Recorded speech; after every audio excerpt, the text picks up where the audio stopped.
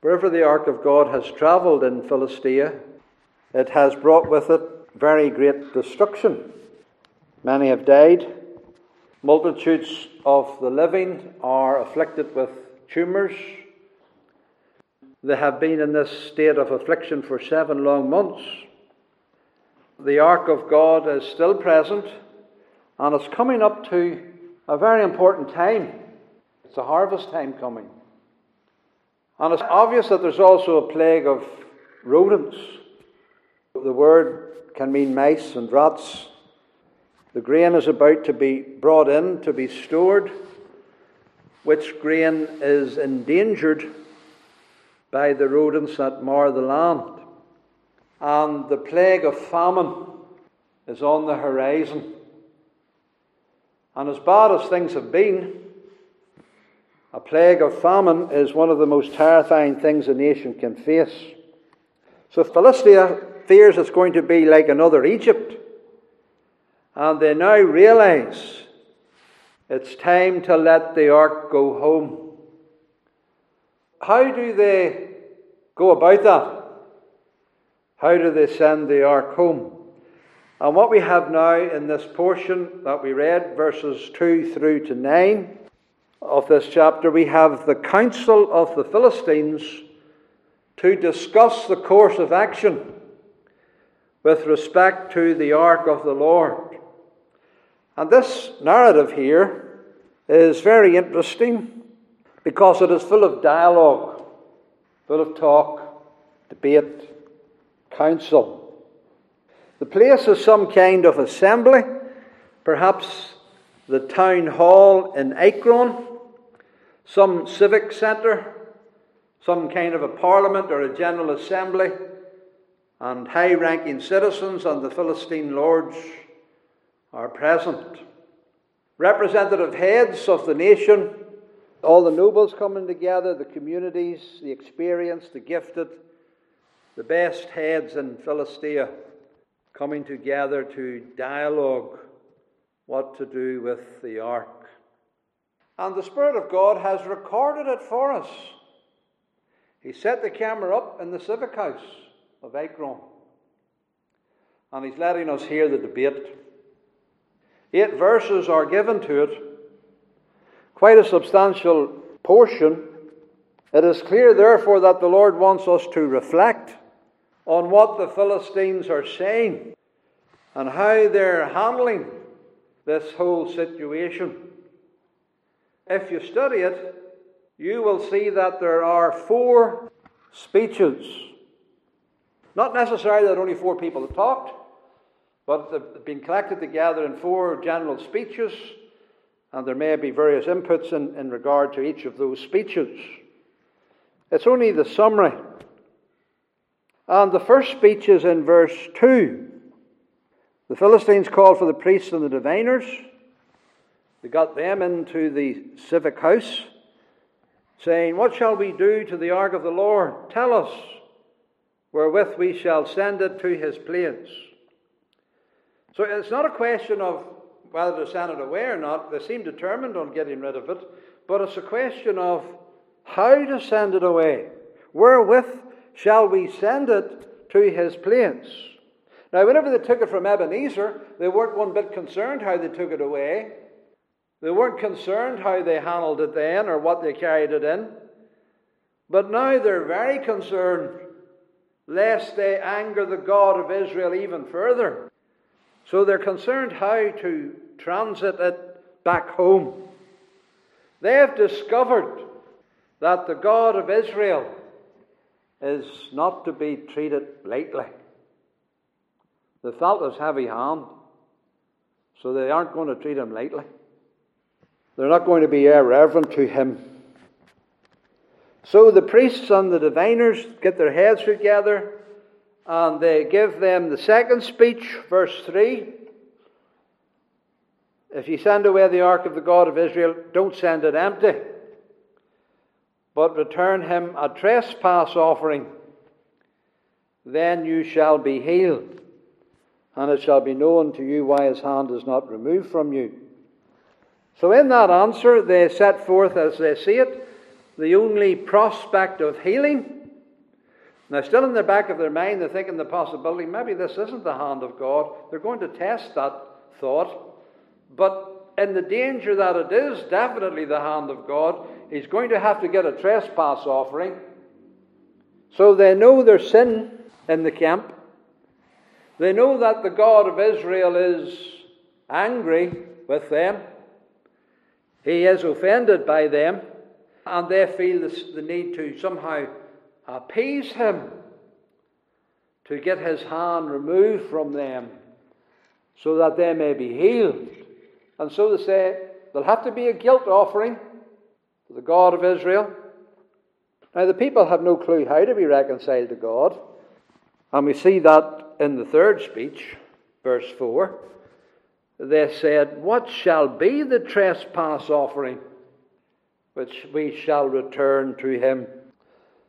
And now we have the last and the longest speech of all. Verses 4 through to 9. They answered, 5 golden emerods, 5 golden mice, according to the number of the lords of the Philistines, the cities. 1 plague was on you all and on your lords. So 5 golden emerods and golden mice. More than 5 it seems, because when we read on down the chapter, it seems that there were mice for the villages and the unwalled places as well. So there seem to be more golden mice than tumours. But these golden images, put them in with the ark of God. Peradventure he will lighten his hand from off you and from off your gods and from off your land. And then they bring in about the Egyptians, what the Egyptians done. And then they give guidance about make a new cart, get 2 milk cows that have never been yoked before, tie them to the cart, and bring their calves home from them away, and take the ark of the Lord and lay it upon the cart, and the jewels of gold beside them, let it travel. And if it goes up the way of its own coast to Bethshemesh, then God has done this great evil. Will know his hands upon us, surely. So they're testing God. And we'll know then that this isn't a chance, this isn't an accident. That is his hand. So it's a pretty large description of the discussion and of the advice given by the priests and the diviners. What does the Lord want to show us in this? Is the question that we always have to ask. The Lord makes no comment on it. You'll notice that. He doesn't say whether their comments are good or bad, what they're discussing, whether it's good or bad. The Lord makes no comment. He doesn't say one way or the other. He just wants us to watch and to listen and to draw our own conclusions, as if to say, look at this. Look at this mad assembly, people of God. I'm just going to let you watch it. And so what we're being shown here is what we see in many parliaments of the world, and in all the parliaments of the nations that forget God. Parliaments without the Bible. We see the darkness of heathenism. We see the spiritual ignorance, the gross ignorance of sinners who have no knowledge of the Word of God. The people in this parliament are groping in the darkness. And the Lord wants us to look at it. Why does the Lord want us to look at it? Why does he bring us in and spend the time in a Philistine parliament? So we can appreciate what we have as the Church of Jesus Christ. So we can appreciate what we have as a session of elders when we have judgments and decisions to make. So we can appreciate what we have as a presbytery when all the elders come together to deal with the problems. And what we can be assured and comforted in, that the parliament that has Christians in it and gives place to the Word of God, that we can appreciate that. And we can thank God for that. So, The Lord wants us to appreciate the light we have, the grace we have, especially the election of God that we have. Because that's what the Philistines don't have. They don't have God's election. They're not partakers of the sovereign grace in the devil's kingdom. And this is what it's like. So the Lord wants us to appreciate what we have in having the light of the Word and in having a great shepherd, Jesus Christ. But also He shows it to us because He wants to remind us this is what we go back to if we get rid of the Word of God. If a parliament of a nation is going to cast out the Bible, if it's going to reject the Word of God, this is what it is going to go back to. This ignorance, this darkness. So the nations that forget God, and they're certainly doing that in this Western world today, and turning their back to the Bible, embarrassed by the Bible, rejecting the Bible, they want to know that this is what you're heading to. This is the kind of parliament that you're heading to. Decreeing nonsense. Doing things contrary to the Word of God. So it's only God's Word that brings light. And the Bible's not in here. To the law and to the testimony, the Bible says, if they don't speak according to this Word, it's because there is no light in them. And here's Akron's council chamber. No light in it. No light at all. You know, the Bible says, Psalm 74, verse 20, the dark places of the earth. There are dark places in the earth. Terribly dark places. And this is one here. And the dark places of the earth, the verse says, are full of the habitations of cruelty. And that's Philistia. Dark, full of cruelty. Idolatry is darkness. Paganism is darkness. And darkness is cruelty. It impoverishes people. It destroys people. The rejection of the light of God's Word blinds and deludes and destroys the souls of people. It is a breeding ground for Satan. When the light goes, Satan comes. When the Bible's rejected, something goes in its place. And it's satanic. So it's a breeding ground for Satan and evil spirits. The dark places of the earth are the habitations of cruelty. Because that's where the cruel spirits go. That's where the wicked thrive. And it produces a cruel race, such as the Philistines are. People like Goliath. Giants in wickedness.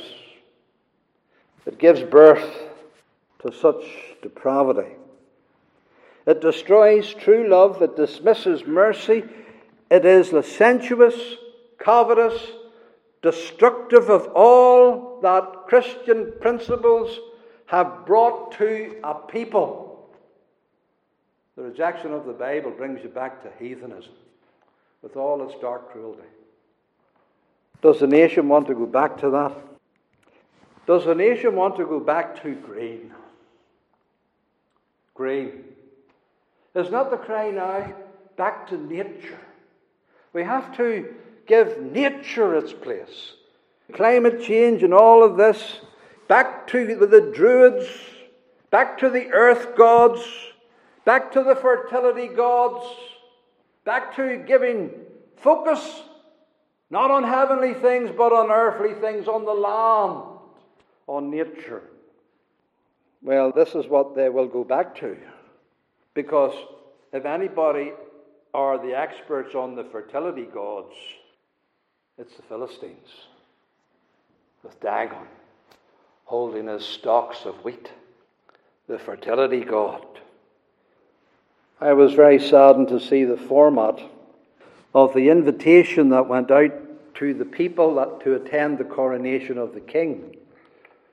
The Independent newspaper said, "The Green Man is the inspiration behind the design of the king's coronation invitation. Now, I'm bringing this in because, if we go back to nature, back to the green man, which Christianity saved us out of, but if we go back to that, we're going to go back to the habitations of cruelty. The independent was right. Prominence was given to the green man on the invitation cards. All kinds of pictures from nature, the nice English flowers from the countryside and all the birds, and then at the bottom this green man with a crown. Artwork, colourful abundance of the wildflowers and the wildlife, with this green man motif at the centre at the bottom, as if to mark the start of the new reign. Is this what King Charles wants to be? The green man? The green man bears a crown. The green man is a figure from British paganism which symbolises spring, life, rebirth. Not spiritual rebirth, not the regeneration of the Holy Spirit. No, rebirth without the grace of God. This is what the king chose for his design. There is no Bible, no cross, no Christian symbol whatsoever. None of the symbols of Christianity. Now, I don't want to read too much into this, but is this not an indication to us of that spirit that exalts nature and hides the Creator? What does the apostle say? Who changed the truth of God into a lie and worshipped and served the creature more than the Creator, who is blessed forever. Amen. Now, Dagon, as I said, is the fertility god. Some think he is part fish, part man. He has a confused identity, like many today. Doesn't know what he is, a fish or a man. Mixed natures. This is the darkness and ignorance of a people void of the truth. This is paganism. Now listen carefully to what God says about paganism, about the Philistines and idolaters. Their idols are silver and gold, the work of men's hands. They have mouths, but they speak not. Eyes have they, but they see not. They have ears, but they hear not. Noses have they, but they smell not. They have hands, but they handle not. Feet have they, but they walk not. Neither speak they through their throat. Now, why do I say that? Why do I read that long description of Dagon and all the idols of the Philistines? Because whenever you look at this parliament, how does God view this people? That psalm goes on to say, they that make them are like them. They're like them. And so is everyone that trusteth in them. So God is letting us look at this parliament, and He's telling us, look at these people. They're like Dagon. They're like their gods. This is a council chamber of darkness. They don't see. They don't understand. They don't speak knowledge and truth. They're like that headless God that was lying at the threshold. They don't see, and they don't hear God's word. And there's this ignorance. Now let's reflect on the ignorance. This is seen, first of all, in the call for the advice. Who do they ask for the advice? The priests and the diviners. Verse 2. The call for the religious leaders. The call for the spiritual men who do not know the Lord. Priests of Dagon. Diviners of the supernatural. You know, the diviners are the people who read the stars. Or maybe they sacrifice a beast and take the entrails out and they can read from the entrails. Or maybe the way the birds fly in the air. Some divining method to try to know what to do. The diviners. The Philistines know then that this is a supernatural matter. The Ark of the Covenant. And they don't know how to deal with the invisible world, with the world that Almighty God is sovereign over. They know they are dealing with God. They know they're dealing with the invisible. They know they're dealing with the Almighty. But they don't know how to do so. And so they call in the priests and the diviners. the witches, the astrologers, and others who use the wicked arts, the dark arts. Now you must remember, these are not Canaanites, these Philistines. They've come from Mediterranean, from the islands of Greece. They have the more advanced technology, but they're still darkened and enemies to God's truth and righteousness. Doesn't the Bible always tell us as Gentiles that we're not to walk as the Gentiles walk? How did the Gentiles walk? In the vanity of their mind, without a Bible. In the vanity of their mind, having their understanding darkened. Darkened by the devil, darkened by their ignorance. Not only darkened, but they're alienated from the life, alienated from the light, alienated from all that's good, from the light and life of God, alienated from it. Not only cut off from it, but don't want to know about it. Alienated through the ignorance that is in them because of the blindness of their heart. And the Lord is letting us see these blind hearts, these people who are alienated from the life of God and in darkness. And we don't want to be like them. Israel has a prophet, Samuel. Israel has the Word of God. Israel has open vision now. Israel has the Scriptures, but not Philistia. It's a people in darkness. And they're groping how to handle the situation. And I say this because we are so blessed to have the Bible. So blessed to have the light of the Word. Blessed to have the Scriptures and the Gospel and Jesus Christ. Blessed are the people that know the joyful sound. Truly blessed that know it and hear it and obey it. The Bible says that people walk in the light of the Lord. Those who've heard the joyful sound, the Gospel, they walk in the light of the Lord. Praise His name. These people haven't heard the joyful sound, and this is the darkness, the ignorance. House of Jacob, walk in the light of the Lord, Isaiah says. The light of His countenance. And so these diviners are resorted to because they have no Bible. We're forbidden to consult diviners, by the way. There's no way that we should do it. The Bible says, "There not even be found among you that is a witch, or observer of times, or an enchanter, or useth divination. You'll not possess or hearken unto them." The Lord won't suffer you to do it because you have the Bible, you see. You have it. And as well as that, we have a shepherd in the Lord Jesus Christ who leads us.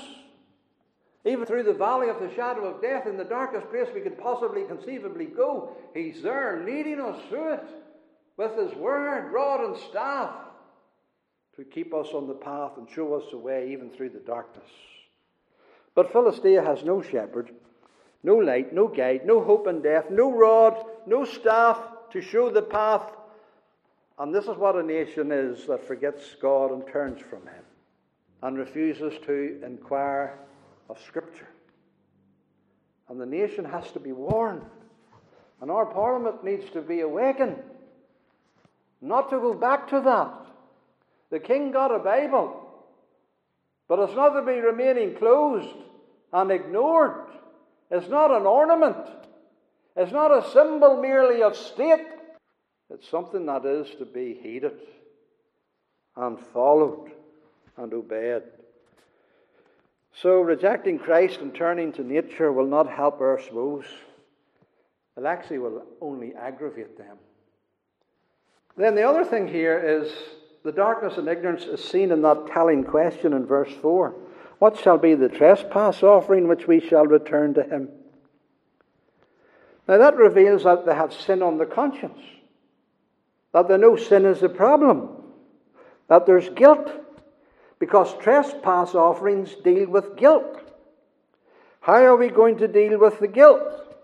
We have to have a trespass offering, but what will the trespass offering be? What have we to do to get the forgiveness of sins? What have we to do to be made right with God? They have a conscience. As dark as they are, and as hard as they are, as blind as they are, there's this thing in them that never goes out. It's called conscience. Everybody has it. That's why we're not a bit embarrassed by the Bible. You say, well, why do you give the Bible to people? Why would you quote the Bible to people? Why would you say that?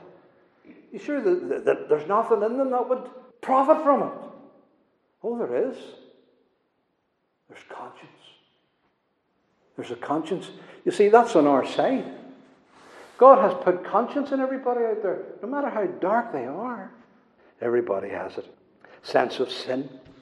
A sense of, I'd have to give account for this to God. I'll be answerable for this someday. This will arise again. This will come up again. Everybody has that sense. Conscience. Can't silence it. And so, we're not embarrassed to use God's word, and we know where we aim God's word, at the conscience. That's the link. So that's the tool that we have for sinners in God's word. But of course, people know to keep the word well away. Well away. But we have to get it there. So while men have consciences and know something of a sense of guilt, they don't know how to deal with it. They don't know how to be reconciled to God. That's where the gospel comes in. See, only the gospel teaches you that. These people don't have the gospel. They know there's something not right. They know they've offended. They know they're guilty. They know they're stained. But how's it dealt with? They don't know. How are we going to be reconciled? So even in this chamber, there's a little light, some light that God has brought to them by natural revelation, because conscience is part of natural revelation. And then history. History's taught them. Providence, you see providence, and providence is natural revelation. It disturbs you. Things happen and they disturb you. And they've heard about what happened to the Egyptians, and in that revelation that was recorded, come back to them in providence, the knowledge of it, they knew something about how Egypt was dealt with and what they did. And so there's some light there from natural revelation. They don't have a Bible. They don't have the New Testament or the Old Testament, but they have these things here, what we call nature. Nature. The revelation of nature. And the revelation of nature doesn't save you. It hasn't got converting power. It doesn't regenerate. And so these men have kind of an awakening. They're disturbed. Natural revelation. They know God. They have to give an account, conscience and all of this. But we don't know how to be reconciled to God. Because nature doesn't teach it, you see. Because when nature was made, there was no sin. It was just a pure created world. So if people are going to be saved, it's not going to be nature that's going to do it. It's not going back to nature that's going to do it. It's the gospel that does it. It's the revelation of God's word that does it. The light of the word, Psalm 19 and all of that. Yes, the heavens declare the glory of God, but it's the word that illuminates the mind, that changes the heart, that turns the sinners, that searches them out and converts the soul unto God. So there's something of natural revelation here. Give glory to God, they say. Peradventure he'll lighten his hand from off us. But then in the same breath they say, off us and off your gods. I mean, that's how dark and ignorant they are. God's hand will come off us, and his hand will come off our gods too. The blindness. Just have a look at it. The Holy Spirit isn't even commenting. He just says, just look, just listen. The darkness, the blindness, the lost, can't find their way. They don't know it's Christ alone. They don't know that it's substitution. Substitution. And so that's the third thing.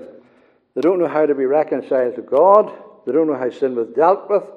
So their ignorance is seen in the guidance that they give. They try to answer the question, what's the trespass offering? How are we going to be reconciled to God? So they try to answer it and, make these images of gold. Get the jeweler. Make tumors of gold. Make the mice of gold. This is their offerings to appease God. This is typical pagan response. Make images, wee trinkets, gold tokens, plenty of money. Put plenty of money into it. Pay God off. Reparations, restitution, pay him off. Pay him off. And this just shows the ignorance of men. The labour of their hands. If it's dear enough, and if it takes enough effort, God will accept it. The blindness. This is work salvation. That's all man ever resorts to. However formed of works they adopt, this is just groping in the darkness. None of it glorifies God. It's the work of men's hands. Blindness and folly of it. Just think about it. The golden images themselves, they're a violation of the first and the second commandment. And then mice, rodents, making images of rodents. I mean, they're an unclean animal in the Bible. To offer that to God. They don't even think to offer a lamb without spot and without blemish. They have no knowledge of the Word of God whatsoever. No knowledge of the Passover lamb. They heard a lot out of Egypt, but for some reason or other, it wasn't the Passover lamb doctrine that come to them. The Mosaic law was plain. A lamb without spot and blemish. Substitution. In short, they didn't have the gospel. They had not God's covenant among them, by which he ministers the grace of salvation to his people. They didn't have the covenant because they didn't have the election of grace. That's what it comes down to at the end of the day, isn't it? The gospel light didn't come to them. And if it did, it was but a flicker. Whenever they maybe opened the mercy seat and saw the tables of the stone and rejected it and closed the lid again and suppressed God's truth, held it down in unrighteousness, shall not make unto thee any graven images. I mean, that's the first thing they would have read. But they have no interest in that. They're not interested in the light of God's Word. They hold it down in unrighteousness, and they hold fast to their ways and to their gods. They're not the election of God. Israel is. I think of the Thessalonians. Now Paul, whenever he went out first with labour amongst them, there wasn't a convert among them. There were pagans, there were heathens. And Paul says, brethren, beloved, I know your election of God, he said. How did he know that? Did he read God's decrees? No. We know how he knew that, because he said, when our gospel came to you, it didn't just come in word. It came in power. God came. God accompanied it. God came down. The Holy Ghost came down. It came with convicting assurance that the Holy Spirit gave. And you became followers of us, and you became followers of the Lord. You received that Holy Spirit word in all your affliction. But you believed it, and no matter about the cost, and no matter about the sacrifice, no matter about the suffering, you believed it, and you received the joy of the Holy Ghost. And you turned to God from all your idols. You give them all up. That's a very hard thing to do for Gentile believers, because the whole idolatry system in the Roman Empire is just part of the civic society. You could hardly take a bath or eat a meal, but there wasn't a God involved. You couldn't go to the games and the sports, but there wasn't pagan gods involved. You couldn't get a job. There's a lot to give up. But you did it. Because God's word came and converted you. So I know your election of God. That was why you were converted. That's why you're different from all the rest. Nothing to do with anything about you and your free will and your wonderful, marvelous choice. No, it was God's power and his electing grace. And now you're waiting for his Son to come back again. You're true believers. And that's the only hope for a dark nation congregation. The gospel. We don't want parliaments like this. groping around in the dark, deciding all kinds of nonsense and unrighteous things. We need the Word of God. We need the gospel. And we especially need the Holy Spirit accompanying that with power. With power, that's the only answer. And that brings repentance and faith in Christ and reconciliation to God and living for Christ and waiting for Christ. And that's why the church preaches. And that's why the church promotes the Bible. That's our mission. That's all we have. That's why we send missionaries. That's why we get the Word of God among all the nations, like the Trinitarian Bible Society, and into parliaments, and put them into the hands of kings. Now, of course, you will say, God went along with all of this, didn't he? After all, he used it to go back to Israel in their new cart, with their cows pulling it. He went along with it. Yes, he did go along with it. Not because he was reconciled to Philistia by their trinkets, but because he loved his people and wanted to go back to his people.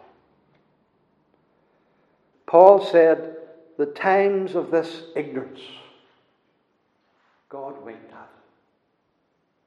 He turned a blind eye to it. He went along with it. He had patience with it until Christ came. He doesn't do that anymore. Now he commands all men, every parliament, every nation, every lord, every governor, every ruler in the earth, every rich man, poor man, liberal man, free man, man in bondage, every man, everywhere, to repent. He commands everybody to repent now. Doesn't wink anymore. He ignored their dark follies. He went along with some things, and we'll see that in Samuel here. He went along with some things because he was aware of the gross ignorance. And they didn't know what they did. The Lord drives their cart, as we shall see, turning a blind eye to their ignorance. But not anymore. God winks no more to the nations. The gospel has gone into all the earth. Men have to turn now. And they have no excuse now. So nations must know this. And brethren and sisters, we must keep fast to the Bible. And always give it its place. And always make sure it has the central and the most important place. It's everything, the Word of God. It's the gospel is our light and our saving health. For us as a church, and for the nations too. So let's love it.